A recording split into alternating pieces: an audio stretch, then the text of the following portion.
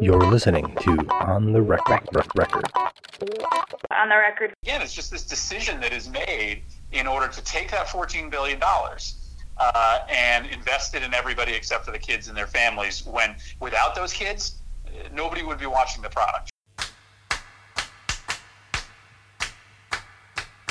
March Madness is when basketball typically shines, drawing millions of eyes around the country as some of the sport's most decorated programs and Cinderella stories compete against each other in a series of single elimination games to become the champion.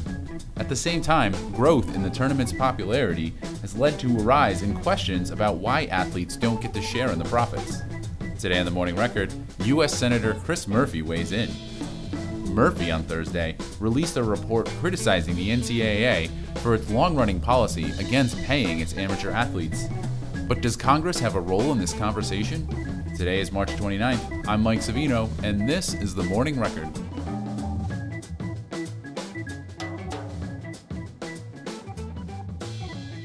So we are now joined by Senator Chris Murphy, a U.S. Senator, of course. We're going to talk about a report he issued through his office on Thursday called Madness, Inc., How Everyone is Getting Rich Off of College Sports Except the Players. Senator, thanks for your time. Thanks for having me. Great to be back. So, just to get right into it, obviously you take a look at amateur athletics and the amount of money that goes to everyone but the players. Certainly the timing coincides with the March Madness. But tell me a little bit more about the report and why you wanted to take a look at this. Well, I'm a huge sports fan, big college sports fan, and so I pay attention on a daily basis. And because I pay attention, I've noticed how enormous the business of college sports has become. It's tripled in the last 15 years. Today, athletic departments across the country take in 14, get ready for it, $1 billion. And it's no longer an amateur sport when you talk about big-time college football and big-time college basketball. It just, to me, is just impossible to justify as a sports fan rooting for a sport where adults are making millions of dollars, coaches are getting paid, athletic directors are getting paid, shoe companies, TV executives are all making themselves rich off of the labors of student athletes that are getting nothing. Meanwhile, their likenesses are being used to enrich people that aren't them. Maybe it was Zion Williams's, shoe blowing up that was the, straw that broke the camel's back for me. This was a kid who, almost got injured to the point that he wasn't going to be able to continue playing basketball. And he had already made lots of money for Nike, for Duke, for the NCAA, for ESPN. And if that injury had been a little bit more serious, he would have never made a dime for himself, despite having made lots of money for everybody else. Nike's market value went down $1 billion that day just because of that shoe malfunction. So it's time to pay the players. It's time to find a way to get them some of these resources. And it's a civil rights issue. To me, it is absolutely a civil rights issue that these kids are being totally undercompensated when everybody else is getting rich. And it just felt like we had gotten to the breaking point. I wanted to say something. I don't know if you've seen it. Actually, just this morning, Forbes posted an article about Zion Williamson and his effect at Duke. And even, they're one of the legacy brands in all of college sports, and he's helping them break, with their social media reach to new heights. And you'd think that they've pretty much would have maxed out on their social media reach already because they're always among one of the top programs in the country. But certainly there's a lot going on at the federal level right now. The president just put out his budget. We're looking at immigration. Healthcare is back in the conversation as well. Certainly a lot of issues, as well as the ongoing conversations with the Mueller report that just finished. So what would you say to critics who just think that this really isn't something that they want to see their elected officials delving into? Yeah, I have the ability to walk and chew gum at the same time. So, while I would agree that the state of college sports isn't the most important issue in the country today, it's not unimportant. And while I continue to work really hard on issues like healthcare and immigration and the budget, I also feel like somebody's got to speak up when there's when people's civil rights are being violated. And in Connecticut, we care a lot about college sports, and frankly, we have invested money as a state in ways that we would not if the college sports system wasn't so broken.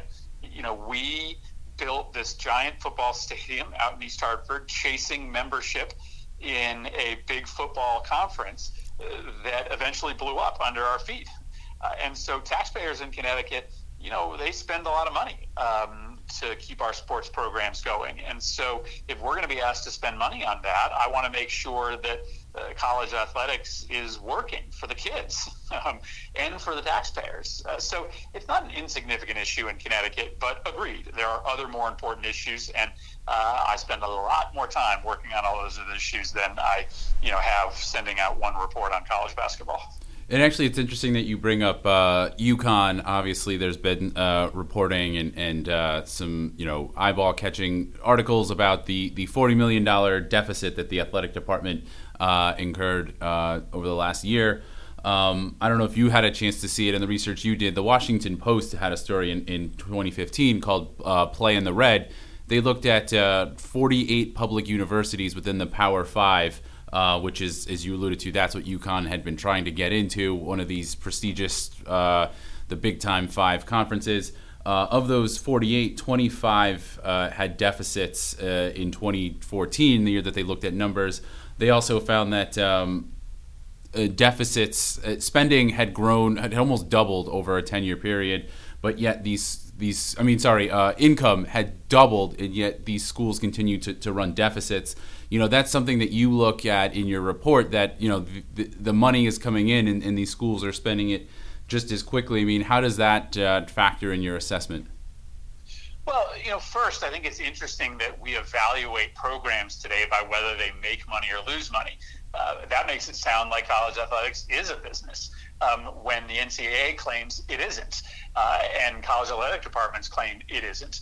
So, first, we have to decide whether we care if athletic departments make money or not. If they're really in the business of just providing opportunities for student athletes to become better people through athletics, then we really shouldn't care if they lose money.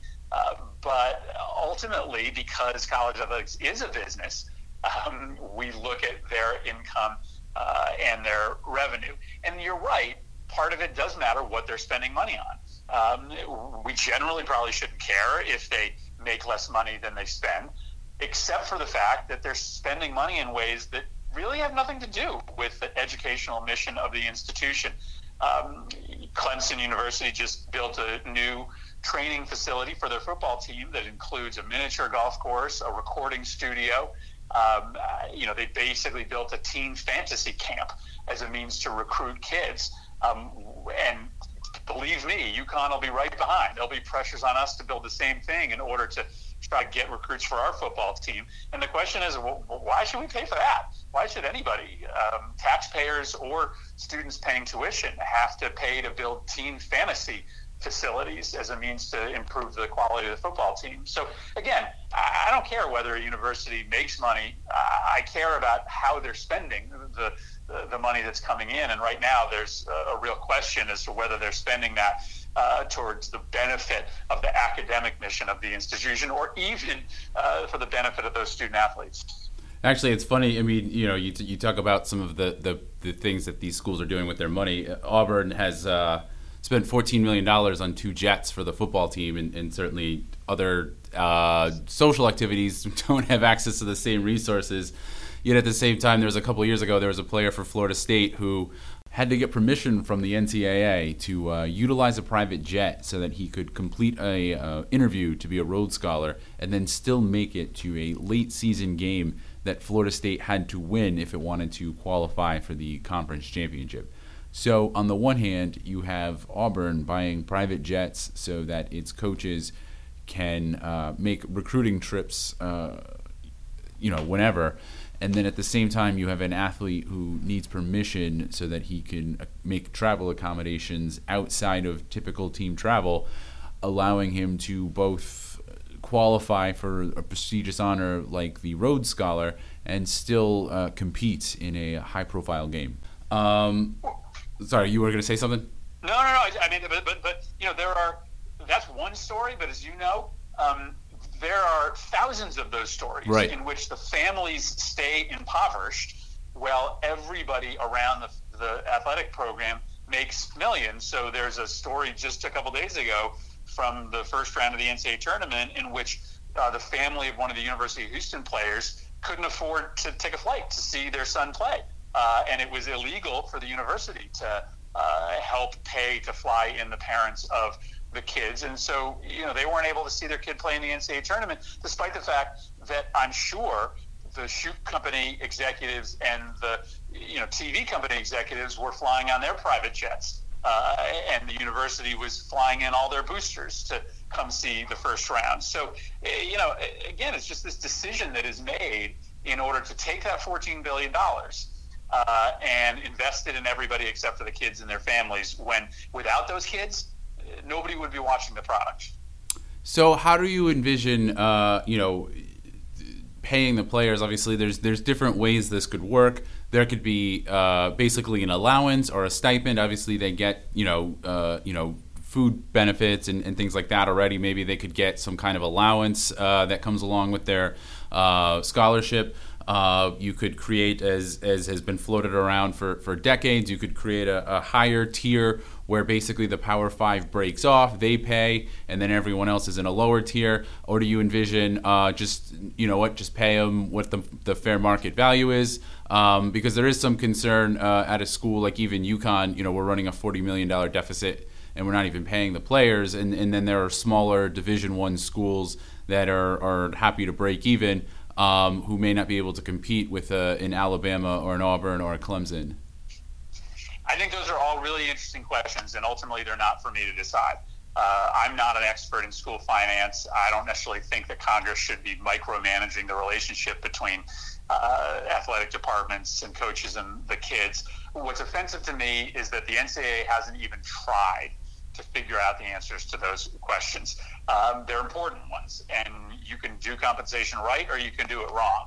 But I'm pretty unapologetic about the fact that I'm not proposing a solution here. I'm just trying to prompt the NCAA to start sorting through the options, to start having that conversation with students and coaches and universities. Their claim that, it's too complicated, so we're not going to even try, is ridiculous, because the existing system is super complicated. They constructed a really complicated system by which everybody else gets paid, through which students by accident violate the rules, these Byzantine rules about what students can do and what they can't do, how much money they can make and can't make. So the system itself today is confusing. The NCAA should at least start a process of figuring out a way to compensate players that everybody can live with. And do you see Congress perhaps playing a bigger role in this? As you said, it's not Congress's place to say this is how to do it. But, in your report, you do note you plan on future reports. The NCAA does have a nonprofit tax-exempt status, but certainly that's different than some of the antitrust and other benefits that professional leagues have, because obviously at the collegiate level, they are attached to colleges, which, it's hard to argue taking away their tax exemption. So what role do you see Congress playing, if any, besides, some of these reports that you're issuing to highlight your concerns? I think there may be a role for Congress. There's a House bill, a bipartisan House bill that would require the NCAA to allow students to make money at least off of their likeness. So, if Zion Williamson's name is being marketed by Duke, it's his name. He should probably be able to make money off of his name. So, that's one route that you could go. But, there is this question of whether the NCAA is violating antitrust rules. And they have just recently lost a court case in which athletes brought this claim that the NCAA has to allow for compensation because the students have no other option, right? If it's not the NCAA, there's no other way to play college athletics, which, let's be honest, is the minor leagues for the NFL and the NBA. So Congress could step in and sort of specifically allow for students to at least make money off of their likeness and their merchandising. or eventually a president could come in and file an antitrust violation action against the NCAA. So there's plenty of ways that Washington could step in, which is why I think it's a lot more preferable for the NCAA just to take some proactive steps on their own. Obviously, this is not a new issue. I mean, we saw even, I mentioned food. We saw when UConn won in 2014 and some of the comments that Shabazz Napier was making about hungry Huskies. Obviously, this goes back decades. Actually, and Mitch Albom wrote a book about the Fab Five, and he wrote an excerpt about how he knew when Chris Webber was leaving, because the two of them were walking around the Ann Arbor campus, and when they walked past one of the athletic apparel stores, he could see the frustration that Chris Webber had looking at his jersey in the window, which, by the way, doesn't have his name on it, as if people don't know whose jersey that is. And he got frustrated that the school is making money off of me and not me, and that's when Mitch knew that Chris was going to declare early for the NBA. So certainly this is not a new issue. I look forward to seeing your other reports. Senator, thanks for your time. Thanks a lot. Thanks for having me. As Senator Murphy referenced, the U.S. House is considering a bill that would allow college athletes to benefit from the merchandising of their likeness. In response to that bill, as well as the overall question about athlete compensation, the NCAA issued a statement earlier this month defending its stance.